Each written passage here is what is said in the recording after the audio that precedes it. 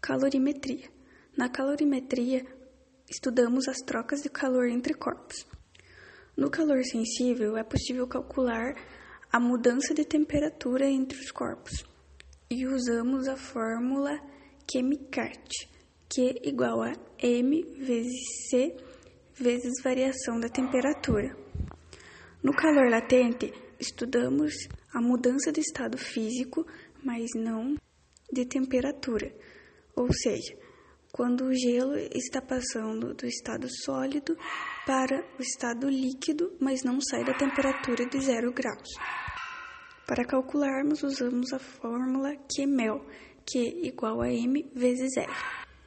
Na capacidade térmica, levamos em consideração o material e a quantidade da amostra.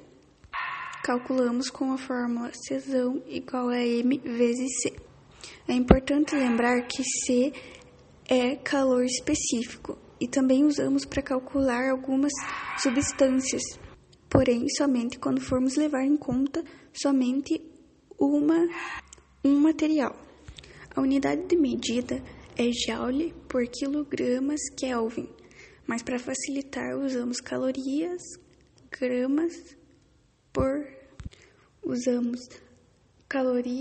por gramas graus Celsius. Uma das unidades que mais usaremos será a água, que vale 4,8 vezes 10 na terceira Joule por quilogramas Kelvin, que para facilitar na medida de calorias é igual a 1 caloria por gramas graus Celsius.